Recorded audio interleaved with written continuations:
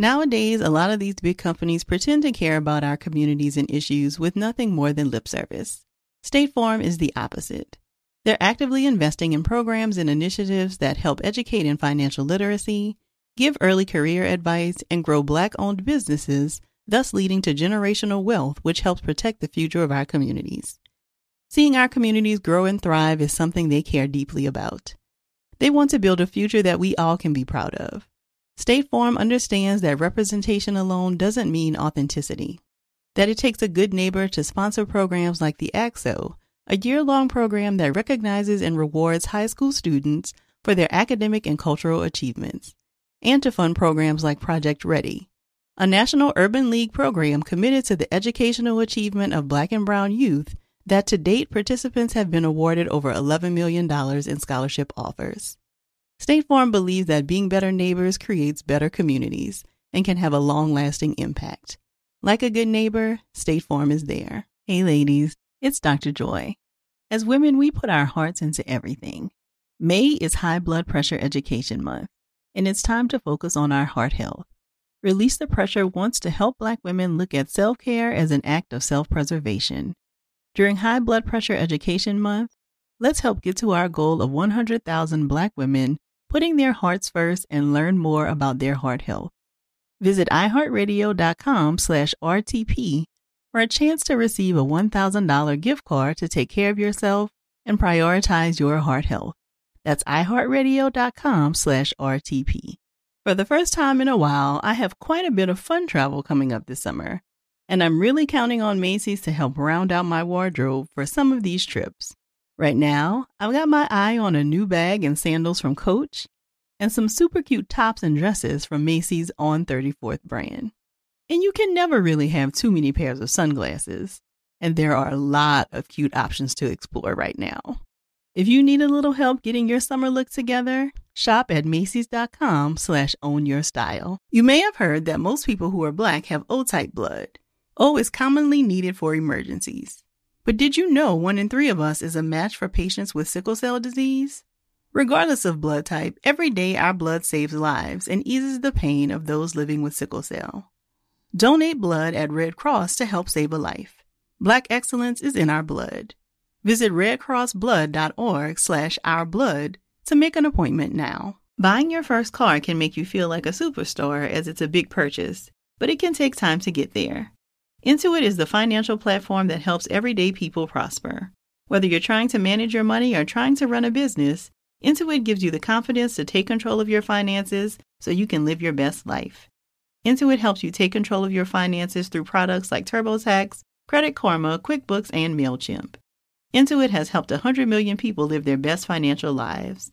Visit Intuit.com, INTUIT.com to start living yours. Let's get into it. Welcome to the Therapy for Black Girls podcast, where we discuss all things mental health, personal development, and all the small decisions we can make to become the best possible versions of ourselves. I'm your host, Dr. Joy Harden Bradford, a licensed psychologist in Atlanta, Georgia. To get more information and resources, visit the website at therapyforblackgirls.com. And while I hope you love listening to and learning from the podcast, it is not meant to be a substitute for a relationship with a licensed mental health professional.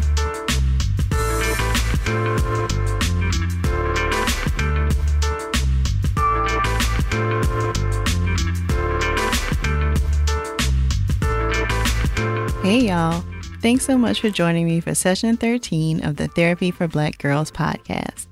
Today in our No Copay Needed segment, I'm joined by special guest therapist Renelle Nelson to talk about recovering after an affair. Renelle is a licensed marriage and family therapist and an AASECT certified sex therapist.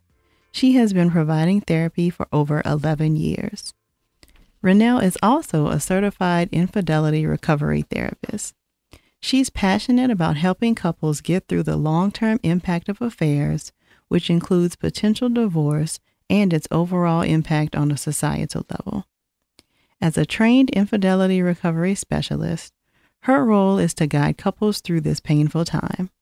Through coaching, directing, and education, She leads couples through uncertainty and fear to hope and strength.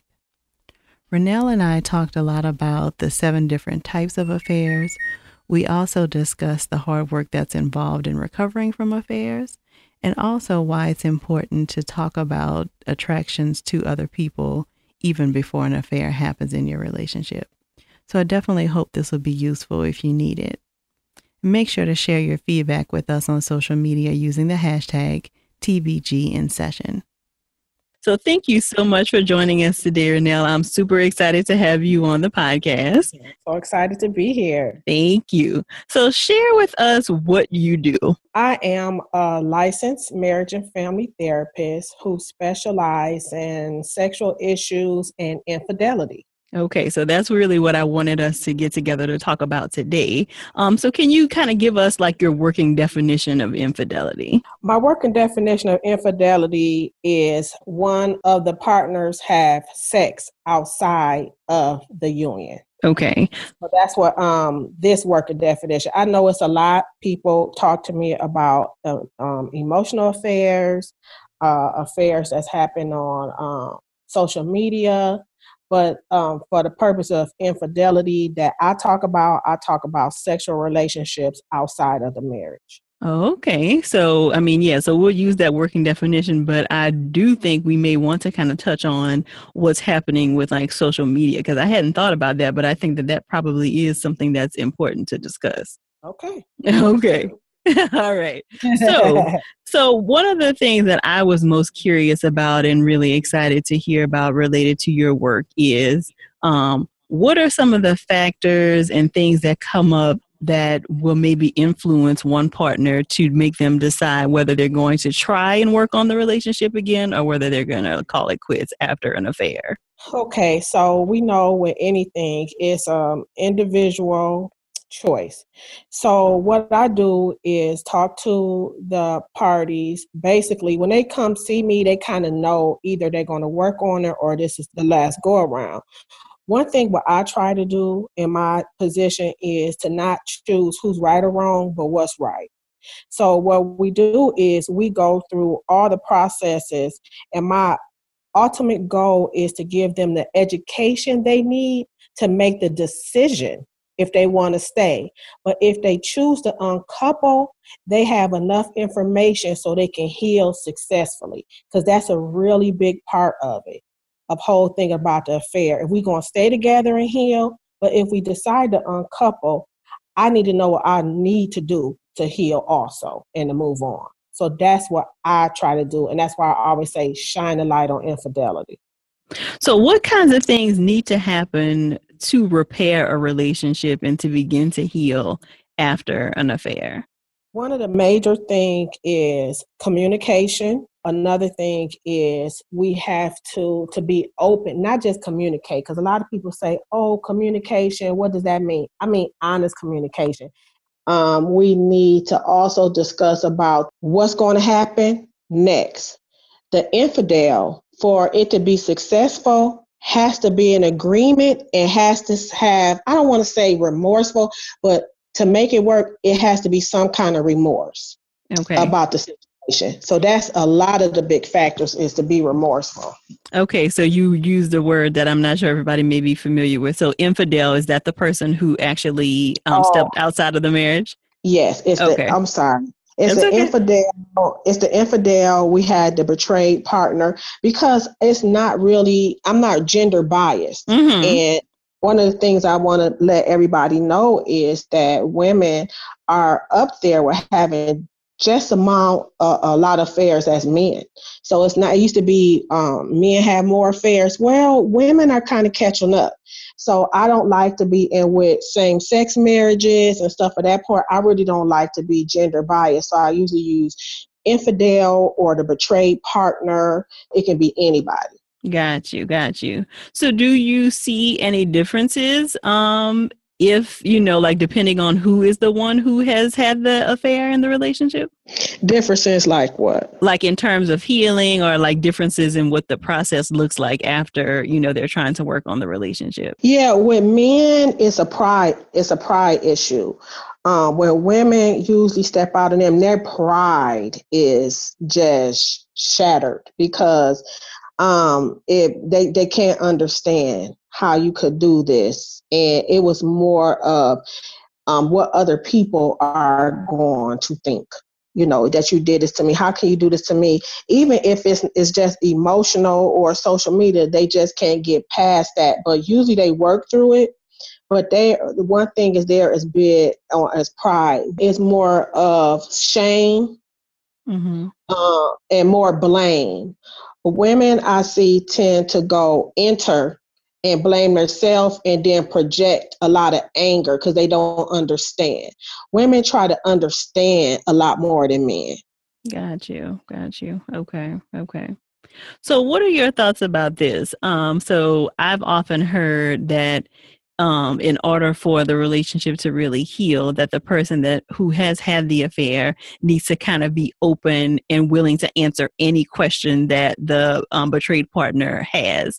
What are your thoughts about like the amount of detail that the betrayed partner might actually want to have? Because I think a lot of times you think you want a lot of information, and sometimes that can be really harmful. So what are your thoughts about that? That's a perfect question.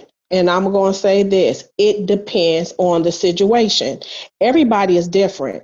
One part of my 7-step recovery method is the affair story. That is when the infidel tells the betrayed partner what happened in the affair. The betrayed partner has a right to ask honest questions about what happened in the affair, and the infidel answer it, because that stops speculation. Because one thing about affairs, we make affairs glamorous in our head, and that's not really what happened. And sometimes the betrayed partner is fixated on a story, and until they get the missing pieces, they just can't move past it. So we set up a situation where the infidel can tell the betrayed partner what happened. But like it comes with some caution.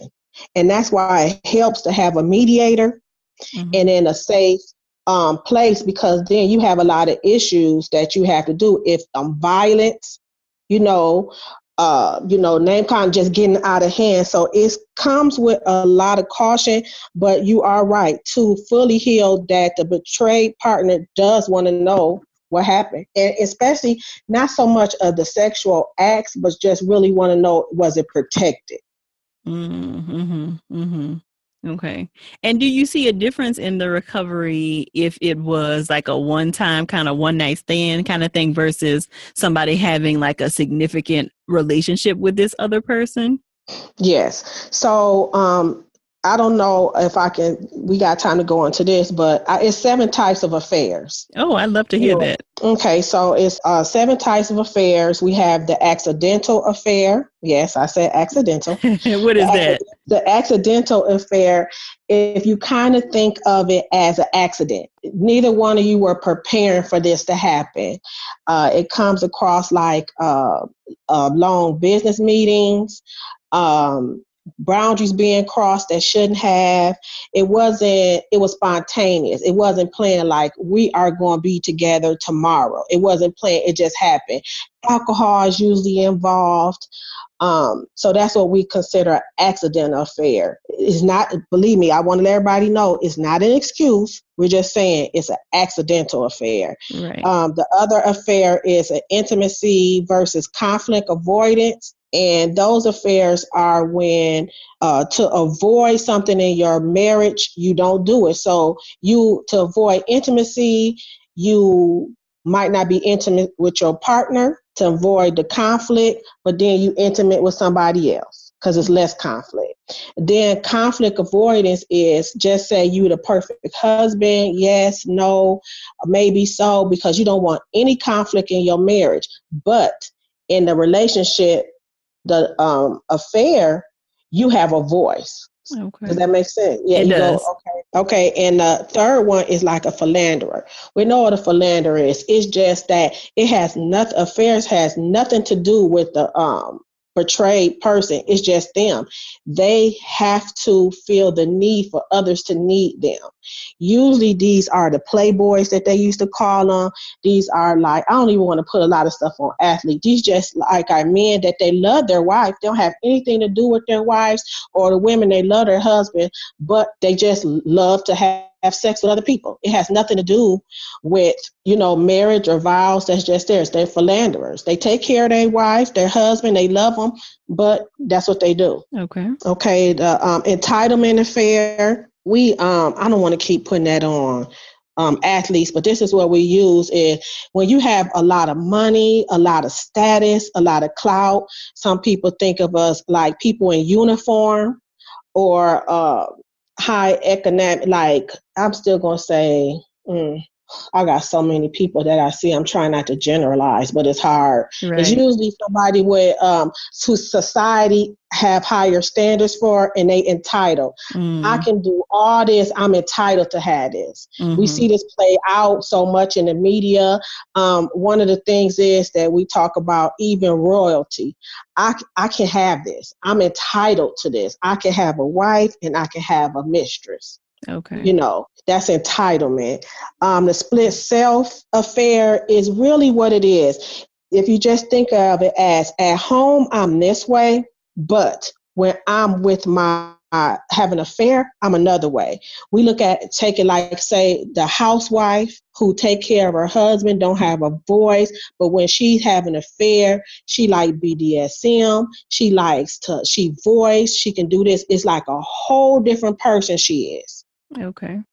Or just like the husband, because who is really because husbands do get abused, don't have a voice at home, don't have a position at home, don't have anything going for at home, but they get an affair where they're the man. They get an affair, they have an affair with somebody that they're the man, they think the most high of them. It's just really a split self. They're two different people. Okay. As you hear, like double lives. The sixth one is the exit affair. And the exit affair, and I have some of those where the person just wants to get caught. They're on their way out anyway. They don't care. And then, but the person wants to, the other betrayed partner want to work it out. The other person just wants to, it's over. I knew you was going to find out, let's just end it. So they just have an affair. So it's kind of like when people say you got one foot out the door. So it's really, you got one foot out the door. So you just have an affair, and that's what it is. It's on the exit. It's on your way out. Okay. The last one is really the sexual addiction affair.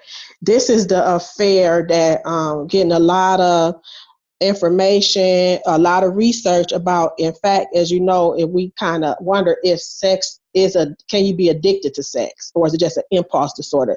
Well, sexual addiction affair is a person who just is in a marriage but has sex outside their marriage without consent. I'm gonna say without consent from their partner. Okay. It's nothing more than that. They just have sex outside of their marriage. Okay. I never knew that there were 7 different types of affairs. And with those 7 different types, it's 7 different types of recovery.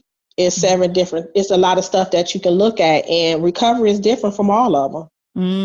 Okay. So if you could guess, or maybe like just in your practice, is there a type or 1 or 2 types that you see the most commonly? Probably the intimacy avoidance affair.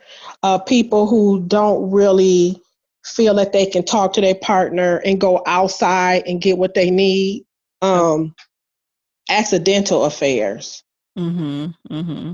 Yeah, and I would imagine, I mean, and this is definitely not my area of expertise, but I would imagine that maybe the accidental affairs are the hardest to maybe have a recovery from because, I think with the avoidant ones, you can kind of go back and do some work around, okay, what was missing in the marriage and how do we kind of make it stronger? But if it was like an accident, like this just kind of happened, it feels like, okay, well, how would you be able to prevent that from happening again?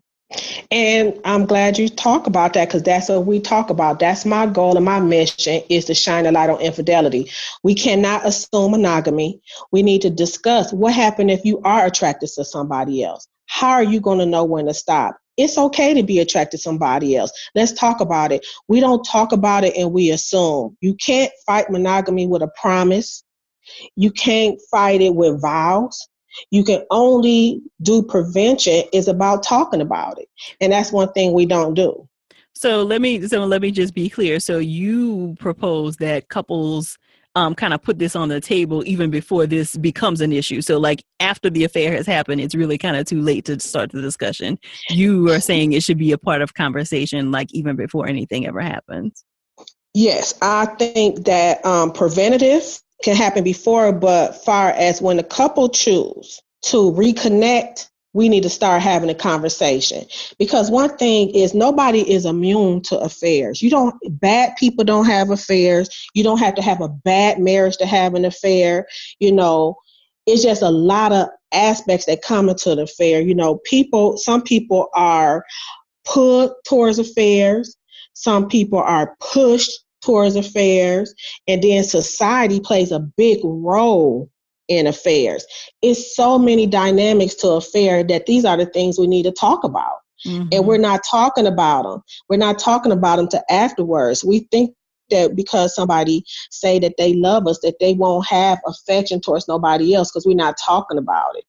And I'm not saying, and another thing, with the person who commits the affair, when I talk about societal values, society and community, to me, what I'm talking about is how did you first learn about infidelity? How was infidelity portrayed in your family or in your community? Because that means a lot, because that kind of shapes how you feel about it. Now, to have an affair is a choice. Please believe me, it's a choice. Because you have everything you need, but you have to make a choice to do that. Mm-hmm. So I don't want everybody to say, well, she act like it just happened. No. It just don't happen. Right. It's a choice. You do have a choice. You do have some control, but it helps with communication. Mm-hmm. So I do want to go back to, a couple of different things. So first I want to hear, and I'm not sure if I missed this, you broke up a little bit earlier in the conversation. Did you outline what the 7 steps were in terms of recovery? Did you say that? No. Okay. So can you share that with us? Okay. The 7 steps, the first is like, you do the intake. We have like really talking about what our goals are, what we want to do, and we call like that the commitment stage. Recommitting, making our rules. The second step is like the affair story. Mm-hmm. So first, the affair step is really making sure the affair is over too. Mm. We have to make sure that the affair is over. Okay. So that's one thing that's the biggest thing. And see, I have a no secrets policy. Mm-hmm. So I don't keep secrets. So you can't come until, you have to be willing to end the affair. And so the first stage is like the commitment. And we even write a letter to the affair partner, letting them know that I have to end it. Okay. And, some people. Is this a letter that would actually be given to the person? It's up to the couple. Because right now, the 7th step is something that we do together. Okay. The 7th step, something we do together. So many times, because we're trying to take the secret out of it. Mm-hmm. We got to take the secrecy out of it. So we're going to do these steps together. So that's why when we make the commitment, we make the commitment to each other. We're going to choose. Do we want to tell the third party that it's over? Some people choose not to write it. Some people choose to write it, and some people choose to even meet. Mm. Mm-hmm. Okay. So you Yeah. facilitated like meetings like that? No, Oh, that okay. I heard. No, I don't facilitate the third party meetings, but I Okay. really help with. That comes with strong caution. But Mm-hmm. some people, sometimes a lot of stuff happen outside of therapy, and they Yeah. just let you know what happened. Got you. They just let you know. Oh, by the way, we met with so and so. I'll be like, what? You know. So Okay. so then we then we do the affair story, and that's when we talk about really what happened in the affair, preparing for the disclosure, talking, setting up the apology, really being authentic, not just, and really, really not being remorseful for getting caught, but really talk about the pain and hurt. So we really get deep in that. So that's really learning a fair story. And we kind of have things that we talk about that need to be discussed, because the betrayed partners have all these, like a mini movie, because it's PTSD. And so, and that's a lot of people don't understand, that finding out about an affair and being a victim of affair is kind of comparable to trauma. They experience PTSD. They have flashbacks. They have everything. So what the fair story is trying to do is put all those pieces together so they can move on to the next step. Got you. Okay. So that's the affair story. And then we talk about personal healing. We talk about emotions, obsessions, how to manage emotions to the unfaithful partner, really just trying to heal personally together. I know it sounds crazy, but yeah, personally, but together with the support of each other. Because remember, first we had this separated life, but now we're going to do everything together, because this is the recommitment to the marriage. Okay. And then one thing that I know is hard, but I'm a sex therapist, and this is one of my part. Even though the step 4 is sex and intimacy, I know who you don't even like this person. You very don't want to have sex. So what we do is still from the beginning, we try to have intimacy, not necessarily sex, but even touching, cuddling, or something, even sitting next to each other or holding hands. You have to start building that intimate bond to see that we're secure and grounding each other, and we're going to work through this with each other. Eventually, it might end up in sex, but we need some kind of intimate touch to make sure that we're on the right path. Some women can go full-fledged and just start having more sexual activities. Others need a little bit more time. But from the first thing, we really say, even though if you choose not to, we need to form intimacy, because we're working on this together. So to work on something together, we have to do something that we never done. And that's when we talk about sex-starved marriages. We just talk about setting up sex. And when I say sex, it's all different aspects of sex. I just don't mean intercourse. Okay. We have physical connection. 5 is emotional needs. This is when we really talk about what actually emotion do we need. Because as you know, couples, we don't talk. We don't talk. We assume. And we don't talk because what we liked when we were this point in our lives, it might not work in this point in our life. We don't know. We age daily.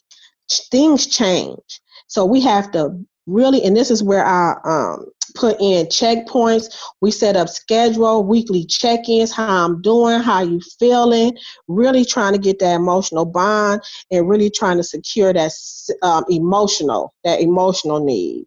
We do a needs assessment where we talk about, we do one person do it and another person do it, and not only talk about the needs, but how would you like me to give it to you? Because it's easy to say, I want you to love me more, but what does that look like? Right. right? And then step 6 is forgiveness. This is where we talk about genuine forgiveness. We talk about what you need to forgive, steps to forgive, and are we ready to forgive? And then 7 is just moving forward. So that means we just taking everything that we talked about and how can we move forward.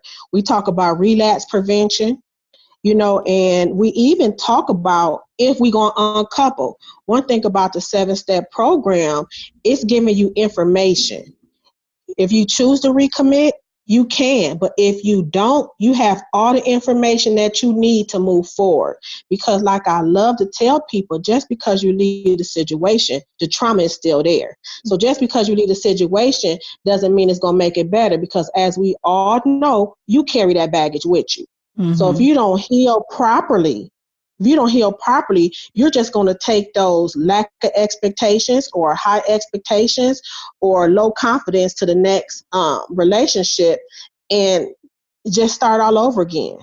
So is this work always done like I'm trying to get an idea of like what your sessions look like. Is it always that you're meeting with both of the parties, or do you do some individual sessions as well?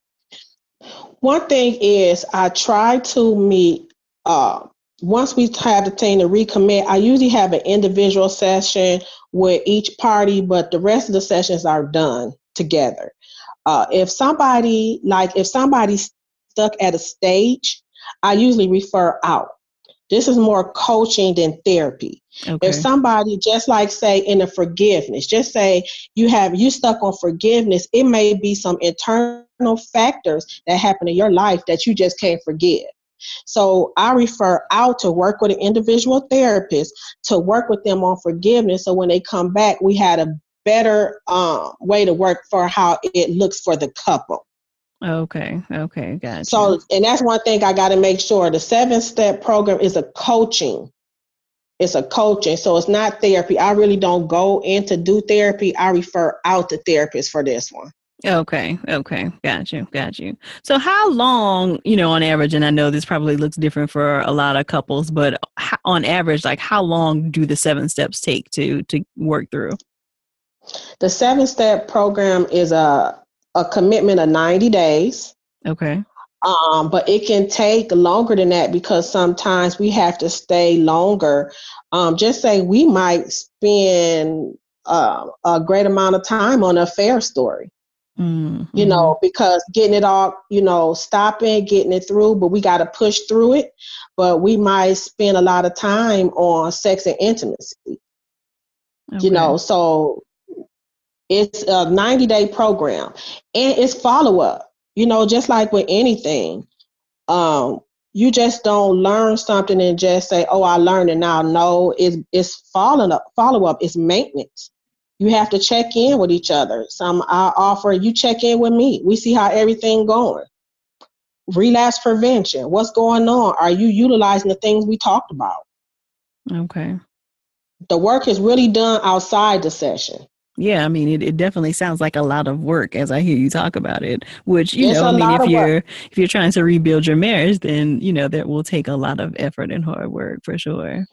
It is. Yeah. It is. So what are your thoughts around, you mentioned like the letter that would maybe need to be written to the affair partner. But what are your thoughts about, like, does the connection need to be dissolved completely? Like, let's say they had an affair with a coworker. Is the suggestion then that they need to find a new job? Like, can there be no contact, or what are your thoughts about that? It depends on if it's a sexual relationship with a job and at the job and it interferes with the healing. They have to come together and feel like maybe that you should leave. It's a together. We're together. So if they both agree that this is not going to work, they need to agree to move on to another job. Some things can't be. I got stories about the third party too, but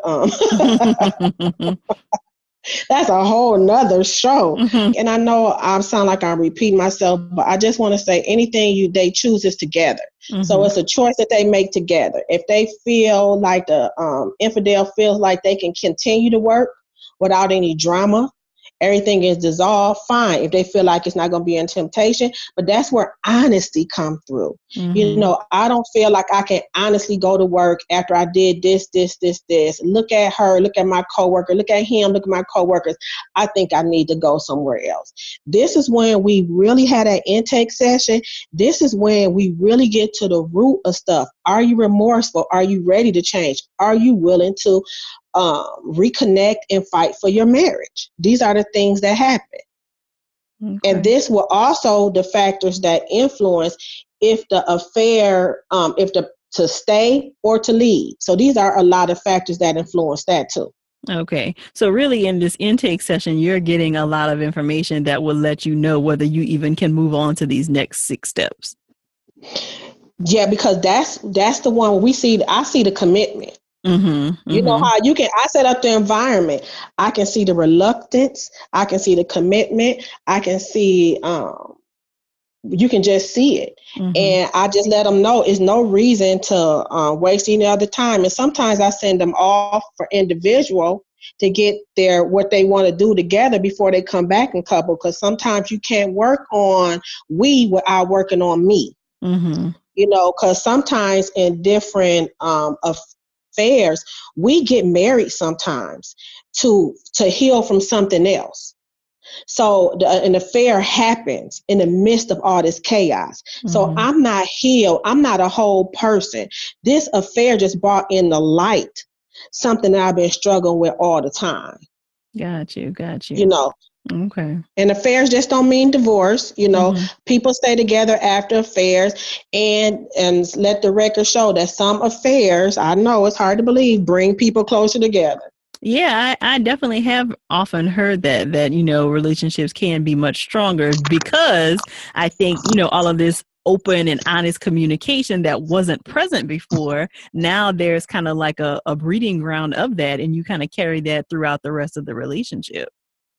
Yeah, and get consent. I mean, you don't assume monogamy. You talk about it. So sometimes you ask, I love you, you love me, but do you want to have an open marriage? Do you think I fulfill you? I mean, this is when we have honest communication and just be open. You be open to giving and open to receiving. It's a shared space. And so many people are scared of that. So I said, if you're so scared, why are you even married to this person? How can you be married to somebody you can't talk to? Okay. So I do want to go back to the whole role of social media, because I would imagine that has, and people have always had affairs, right? I mean, that's not new. But I do think with the advent of social media and how easy it is for us to connect with people around the world, it has added, like these different complexities to, the ability or the ease at which you might have an affair. So how do you see social media kind of playing a role in some of the work that you do? Social media is what you make it. It comes with how you use it, how to utilize it, what are you getting from it. Social media is a way sometimes when we talk about the split selves, social media is something that you can live and that's not even you. So just say if you have an affair and you don't have this voice, you can recreate yourself on the internet. You can live like somebody else. You only show people snippets of your life. So it's another point that something else is internally, you're fighting with something and it just leads to affair. Affair is opportunity. You don't think about getting caught and stuff. Affair is opportunity. Has social media opened up for affair? Yes. I mean, but then we got to ask ourselves I hear people who got shared social media's accounts, they want to be on, they want to know each other, but then we had the trust issue, everything. So we had to really look at the communication and stuff in the relationship. I just think if you are in a relationship, that social media is not going to make you do anything. I think that the door is already open. Like they say, the door is already open for anything. And that's when you really need to have an honest communication is, why are you even doing it? So what are your thoughts about, because I often see too, like people who want to then be able to check their partner's text messages all the time and want to be able to go through and all of that. Like, where does that, or what are the guidelines around that if we are going to be healing and working towards recommitting in our marriage? Again, you do what works best for you. I know some people who don't even choose not to even have internet on their phone. Okay. And who remove social media accounts because their commitment is to their spouse. Mm-hmm. And then they do one because they don't want any doubt. But again, I ask, we talk about trust issues. We talk about forgiving. And I always ask the person, if you look for something, you're going to find it. So what's the boundaries? Like you said, so we look at, okay, social media. One thing about it for recommitting is recontracting. So you have a social media contract. It sounds elementary, but it's in black and white, right? Mm-hmm. Can I like other people's pictures? Can I befriend these people? What's off limits? Instead of waiting for it to happen, let's talk about it. Can I comment on somebody that they got a nice butt or they look good today? Mm-hmm. What's crossing the boundaries? Is communicating about it. Okay. And recontracting. That's what's so great about love and everything. People think that you can just say one thing and the last, but no, you can always recontract. If you want to know something and you don't understand, let's sit down and discuss it. I can't tell you what's wrong if we didn't discuss it. Well, I don't like you doing that. I don't like how that makes our marriage look bad. People see you out. Let's talk about it. Yeah, so that brings me to another question around, like I think sometimes people might decide to actually work on their marriage again after infidelity. But I do think that the community and like maybe your friend circle and your worries about, like what other people are going to say can impact your decision about whether you're going to try to work on it again. So what would you say to like support circles? Like how can they be supportive to like a couple who's continuing to work on their marriage after infidelity? I think that oh my goodness, I got so much to say about that. You need to surround yourself with people who have your best interests in mind. Okay. Some people might think you shouldn't go back. Some people think you should work on your marriage. If you choose to go back, I'm not saying that you should leave the people who said you shouldn't go back, but you should have an open dialogue with them that I really understand how you feel, but I want to get back into my relationship. And I hope and I wish that you support me on this. Really making that a statement and really showing other people that y'all going to be for your marriage and really uniformity. Because that's what happens so much that when people come in for affairs, believe it or not, they so worried about who knows. Mm-hmm. That's one of the biggest thing is shame. How could you do this to me? Mm-hmm. How could you do this to us? What are people going to think? And they shame and then they start to blame. Mm-hmm. So that's the biggest thing. To find out about an affair is more traumatic than an affair, believe it or not. Yeah. So you would propose that they have a conversation with their friend groups about, asking them for the support. I ask them for support, and if they don't, I don't think you should really fire them, but choose when to expand your horizons. Mm-hmm. Because and one thing is, I don't talk about what's right or wrong, who right or wrong. I talk about what's right or wrong. And one thing we talk about is the affair is so bigger than me and you. Mm-hmm. Society plays a major role in affairs. And when I tell people that, they just look at me. I say it does. When is the first time you know about affairs? How did you learn about affairs? How was affairs portrayed in your partner? Your family, because our experience becomes our expectations. That's why we need to talk about it and look at how society, to be a mistress is glamorized. Mm-hmm. You know, and to be a mistress is glamorized and everything. And I mean, they just got so many perks, so you think, till you really talk to a mistress, Mm-hmm. you know. So I think really society has and to talk about that, to talk about, you know, how do you feel about how affairs are? How do your friends support it? We don't talk about infidelity. Infidelity is done in secret. You know, it's Mm-hmm. like a secret society. So if we shine a light on it, maybe it won't be so fun anymore. Right, If we right. start talking about it, maybe it's not as well all people. When you start hearing some of these affair stories, they're not really glamorous. Mm-hmm. They're right. They're Absolutely. really not. But we got to talk about it to hear it. Excellent advice. So what resources would you offer to people who are maybe struggling with this, or, you know, like need some more information about, like, do they want to continue to work on their marriage after finding out about an affair? One thing is, before you look at any resources, I would just say do an internal check-in with yourself.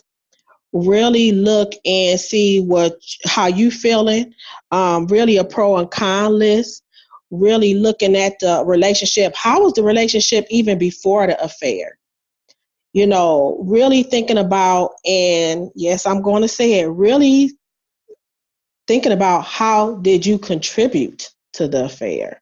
I know this is a session that I know I tell people that, and they look at me and I say, yeah, I'm going to ask you. I'm going to ask everybody, because I want to do that good, big internal thought, because contrary to people believe, some people know about affair. Mm-hmm. And, you know, when they withhold, they know about it. Mm-hmm. It's only when other people find out about it that they got a problem.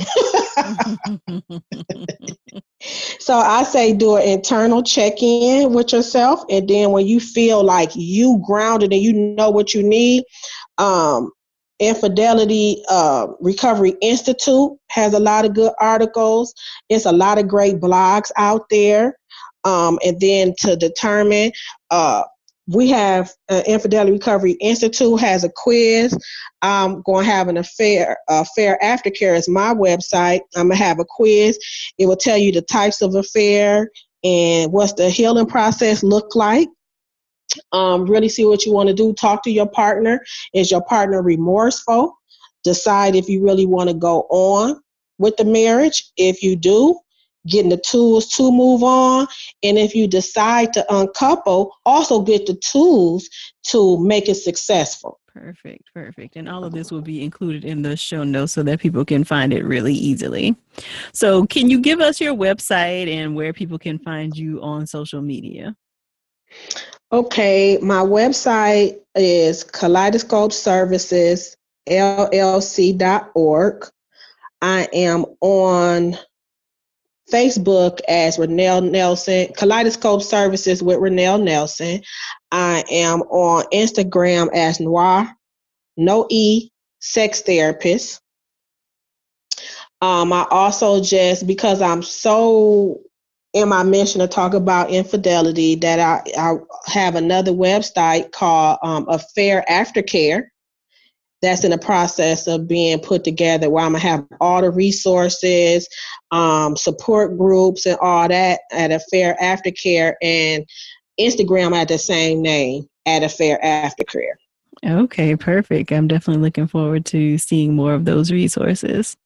Well, thank you so much for joining us today, Renelle. I really appreciate you having this conversation and sharing so much information with us. Yes, I enjoy it. Anytime. Thank you. So I hope that you can appreciate all of the great information that Renelle shared with us, and all of the resources that she mentioned will be included on the show notes. You can find those at therapyforblackgirls.com/session13. And please make sure to give us your feedback about the episode. Hashtag using TBG in session on social media. You can find us on Twitter at therapy4BGirls. And you can find us on Instagram and Facebook at Therapy for Black Girls.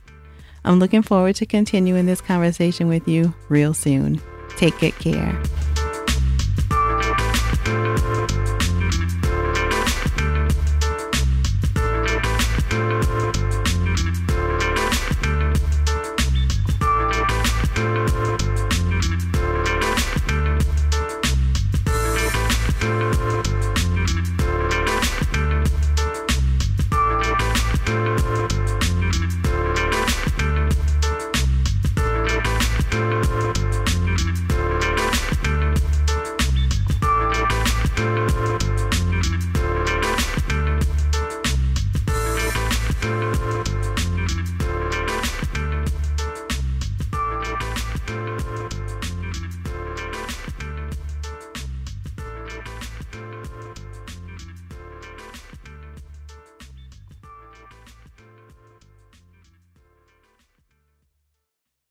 Hey ladies, it's Dr. Joy.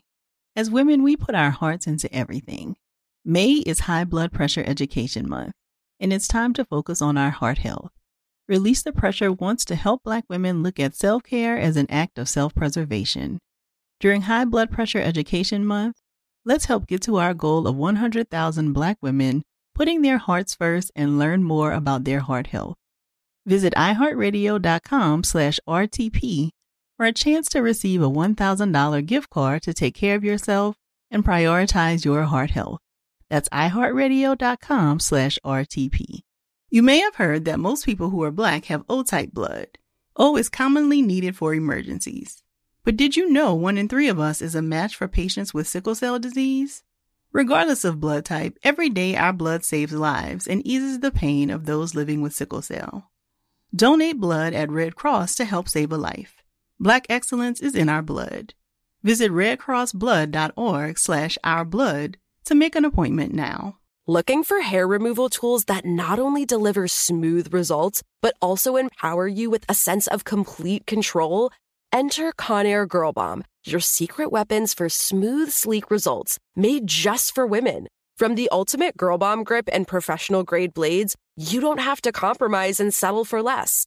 Conair Girl Bomb equips you with the precision and power previously reserved for men's grooming tools. So take your hair removal routine to the next level with Conair Girl Bomb. Available at ConairGirlBomb.com or a retailer near you. Top Thrill 2 is like no other course. 2 420-foot vertical speedways, 3 launches. All right, let's talk strategy. Copy that, driver. Go for maximum acceleration off the start. Roger that. You've got a short straightaway to push from 0 to 74 on the first vertical speedway. And what about the rollback? Rollback will set you up for an explosive reverse climb 420 feet in the sky so you reach 0 G's in total weightlessness. 420 feet of straight-up speed. Let's get it. Top Thrill 2, the world's tallest and fastest triple-launch stratocoaster. Get your tickets at cedarpoint.com. Nowadays, a lot of these big companies pretend to care about our communities and issues with nothing more than lip service. State Farm is the opposite. They're actively investing in programs and initiatives that help educate in financial literacy, give early career advice, and grow Black-owned businesses, thus leading to generational wealth, which helps protect the future of our communities. Seeing our communities grow and thrive is something they care deeply about. They want to build a future that we all can be proud of. State Farm understands that representation alone doesn't mean authenticity, that it takes a good neighbor to sponsor programs like the ACT-SO, a year-long program that recognizes and rewards high school students for their academic and cultural achievements, and to fund programs like Project Ready, a national urban league program committed to the educational achievement of Black and Brown youth that to date participants have been awarded over $11 million in scholarship offers. State Farm believes that being better neighbors creates better communities and can have a long-lasting impact. Like a good neighbor, State Farm is there.